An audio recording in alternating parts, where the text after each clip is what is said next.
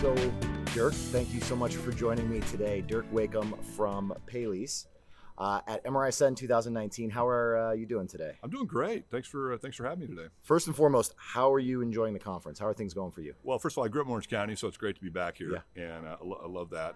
I had a great time at the House of Blues party last night. Just a great party. So it's been great. We got a chance to connect with a ton of our customers, which is always good to do. And not only that, but we're here in Anaheim this year, and they just announced we're going to be in San Diego. I heard that. So coming on back again, which is pretty great as well. Yeah, excellent. So let's start with you. Yeah. Who you are, where you've come from, and what brought you to PayLease. Sure. So ironically, my mom and dad were in the apartment business. That's how I got into this whole, tech/real estate thing. Yeah. And they bought an apartment building about 5 miles from here in 1971. Okay. And that was how I sort of learned the apartment business. And then was always kind of a technologist. So I worked for a local real estate firm here in Orange County for a bunch of years and was kind of in their IT department. Sure. And then eventually started my own company and sold that to RealPage and worked there for a couple of years. And I got the call from the owners of PayLease to come and help them try to figure out a strategy for the company. Great.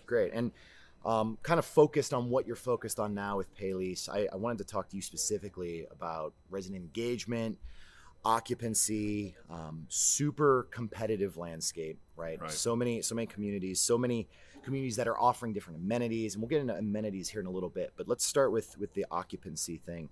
The clients you're speaking with, people that you know in the industry, what are some traits that you've seen with successful property management companies to keep the occupancy up, to keep the residents happy? So one of the things we found, we've got some customers that have given some great data around this notion of residents engaging with other residents. Okay. And if they do that, they're almost twice as likely to renew their lease. Sure. So if you're living in a place where, hey, you got a neighbor that can come let your dog out, or you got somebody that you go play cards with one night a week, that you just like living there, and you're much more likely to renew your lease. So we talk about engagement. In many cases, people talk about how does the management team engage with the resident. That's clearly important. Oh, yeah, absolutely. But how do you create and facilitate engagement across the community in a way that's sort of safe and secure, but makes it feel more like a community, not just a place I go stick my head at night. And what you're actually doing with the people there and amongst themselves. Absolutely. And building. It's interesting because it feels to me very much like what senior living was decades ago, where it was all about building that community, so people felt not only safe, which is important in that industry, but also that there was a reason to be where you were, right? Absolutely. And keep you sticky with the community. Yeah, they did a really good job in that industry of curating those experiences. I think we're not going to see that level of curation in traditional conventional multifamily housing. Yeah. But if it can sort of evolve naturally, where people are, hey, I got a neighbor friend, or I got this, or I got that, we think it'll sort of evolve naturally, and we're trying to figure out how we can use our tech to facilitate those kinds of things. And the benefit for the owner is occupancy, where they're not having to go fill vacancies because somebody just moves down the street for $20 cheaper. Sure. You got friends there and you like it there, you're more than likely to stay. Yeah, and some of the other things as well, and I wanted to touch on this, is this whole digital amenities concept and providing additional above and beyond resources. What are some of the things that you're seeing currently that are kind of the big deal? Well, obviously, PayLease, our mission is to, provide tools that allow property managers to go above and beyond for their residents. And so we're focused on a lot of those sort of digital amenities, and I'll call those kind of first generation. But things like allowing the management team to communicate with the resident in the way in which they want to be communicated with. Sure. Whether that's text, whether that's phone, whether that's email, and really being sort of agnostic to how you communicate. So we're focused on those things as one of the engagement platforms. So that's about it for that. Okay. All right. So digital amenities, and then we're talking community and bringing people together. What aspects of that community, of bringing them together is kind of paramount for some of these properties? Well, again, we think being able to facilitate that communication from resident to resident in a way that's not allowing a resident to go and sort of stalk another resident, or communicate when they're not wanting to be communicated with, allowing the management team to communicate with them in the way in which they want to be communicated with, and then obviously using some of the smart home technology to create a much safer and more secure environment for the customers or the residents, allowing them to facilitate the entry of a dog walker, for example, or to customize their unit for the way in which they want to live, having their thermostat set to the right temperature when they get home, so they're not blowing the air conditioning all day long, and so things like that. And those will evolve into other opportunities. As IoT gets cheaper and more common, There'll be a lot of other ways. There's projected to be about 1.5 billion IoT devices by 2022 worldwide. So everything is going to be connected. And so how do we use our tech and the property manager tech to sort of facilitate that and make it turn it into an amenity? Yeah, and what's really interesting for me is as we keep growing this tech and growing different ways to engage and automate the processes, at the same time, there needs to be this balance, right, with the personal touch as well as not being too intrusive. Can you speak to that? Like how do you marry those two things so that it's a comfortable place to live without being too intrusive? For sure. It's an automated and efficient place, but there's still that human element. For sure. So it's a great question. I tell this a lot to my team. I travel a lot, and I'm a national rent-a-car guy. Yeah. And I'm the premier executive, whatever, with National Rent-A-Car. And the privilege I get for being their best customer is never having to talk to them. Yeah. I get to show up at the airport, I get in the car, and I drive away. Yeah. And that's the privilege I get. Now, there are others that may want to talk to somebody, and they still facilitate that. But I think the lesson here is, the property manager needs to be prepared to use the method that resident wants to be communicated with, so it's not too intrusive. Yeah. If I want to pick up the phone and call because I've got a water leak, I want to pick up the phone and call, and I want somebody to answer the phone.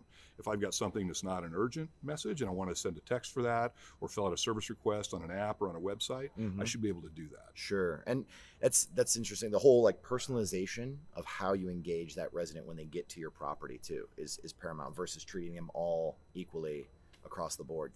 Keeps them wanting to stay there because they feel like they're a part of that community that's actually cared for and wanted, which is great. And some people, again, they want to interact differently. We've also got some data that shows that residents that self-tour, so they show up at a property maybe after hours, and they're able to use our automated touring technology that we're building to go and see the unit unattended without the assistance of a leasing agent, are actually almost twice as likely to rent than if they had a tour. And we're still trying to explain why that is. That people, maybe they feel more comfortable, they can be more open with their roommate or their spouse, they can spend as much time in the unit as they want, feel like they're not wasting somebody's time, they can picture themselves living there, but those close rates are quite a bit higher when there's actually not a human involved. Yeah. And so I'm sure there are people that still want a human tour, and they can do that, but those that want to, hey, I just want to go check it out, I want to see if I want to live here, I want to imagine my furniture in here, I want to open the door and stand on the patio and see what the breeze is like or whatever, they're able to do those things. That's really interesting. So can you explain that piece of tech that you guys are developing as it relates to that? Because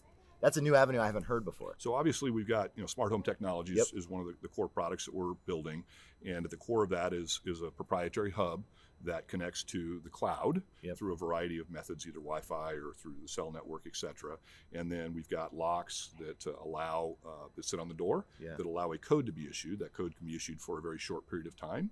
So if a resident wants to go to the property manager's website and then say, hey, I'd like to tour, they can provide some basic credentials. They get a code that's good from 6 p.m. to 6:45 p.m. And then we're able to track the entry and exit. Did they actually use it?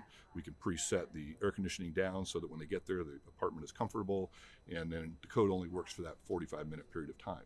Okay, that's awesome. And I think I get it. I think I get that comfortability of people being able to go on their own, being able to talk candidly about a unit and everything that's going on and feel the, take their own pace, look through every cupboard, all of that sort of thing. Right. That's fantastic. And maybe not getting sold to, right? This generation, I know the auto industry's faced a similar challenge in that the buyer shows up at the auto dealership. They generally know more about the vehicle than the salesperson does because they've studied all the stuff online. They understand that they've done all the research, they've read all the reviews, and so they just want to sort of go see it, touch it, feel it. Yeah. And again, many of the car dealerships have had to evolve away from this, hey, I'm going to sell you a car, to here's the car, you're welcome to drive it, let me check it out. And I think the real estate industry will need to evolve similarly in that regard. And that's exactly what happened with online shopping too. People care more about the reviews that they can find online and being able to look at it on their own time, and that's a great way to evolve to this industry as well.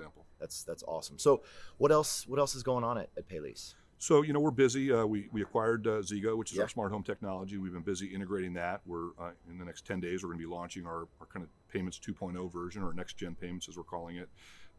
Using the Zego technology and the mobile application to facilitate rent payment, and we're just out trying to just continue to grow our business. Brilliant.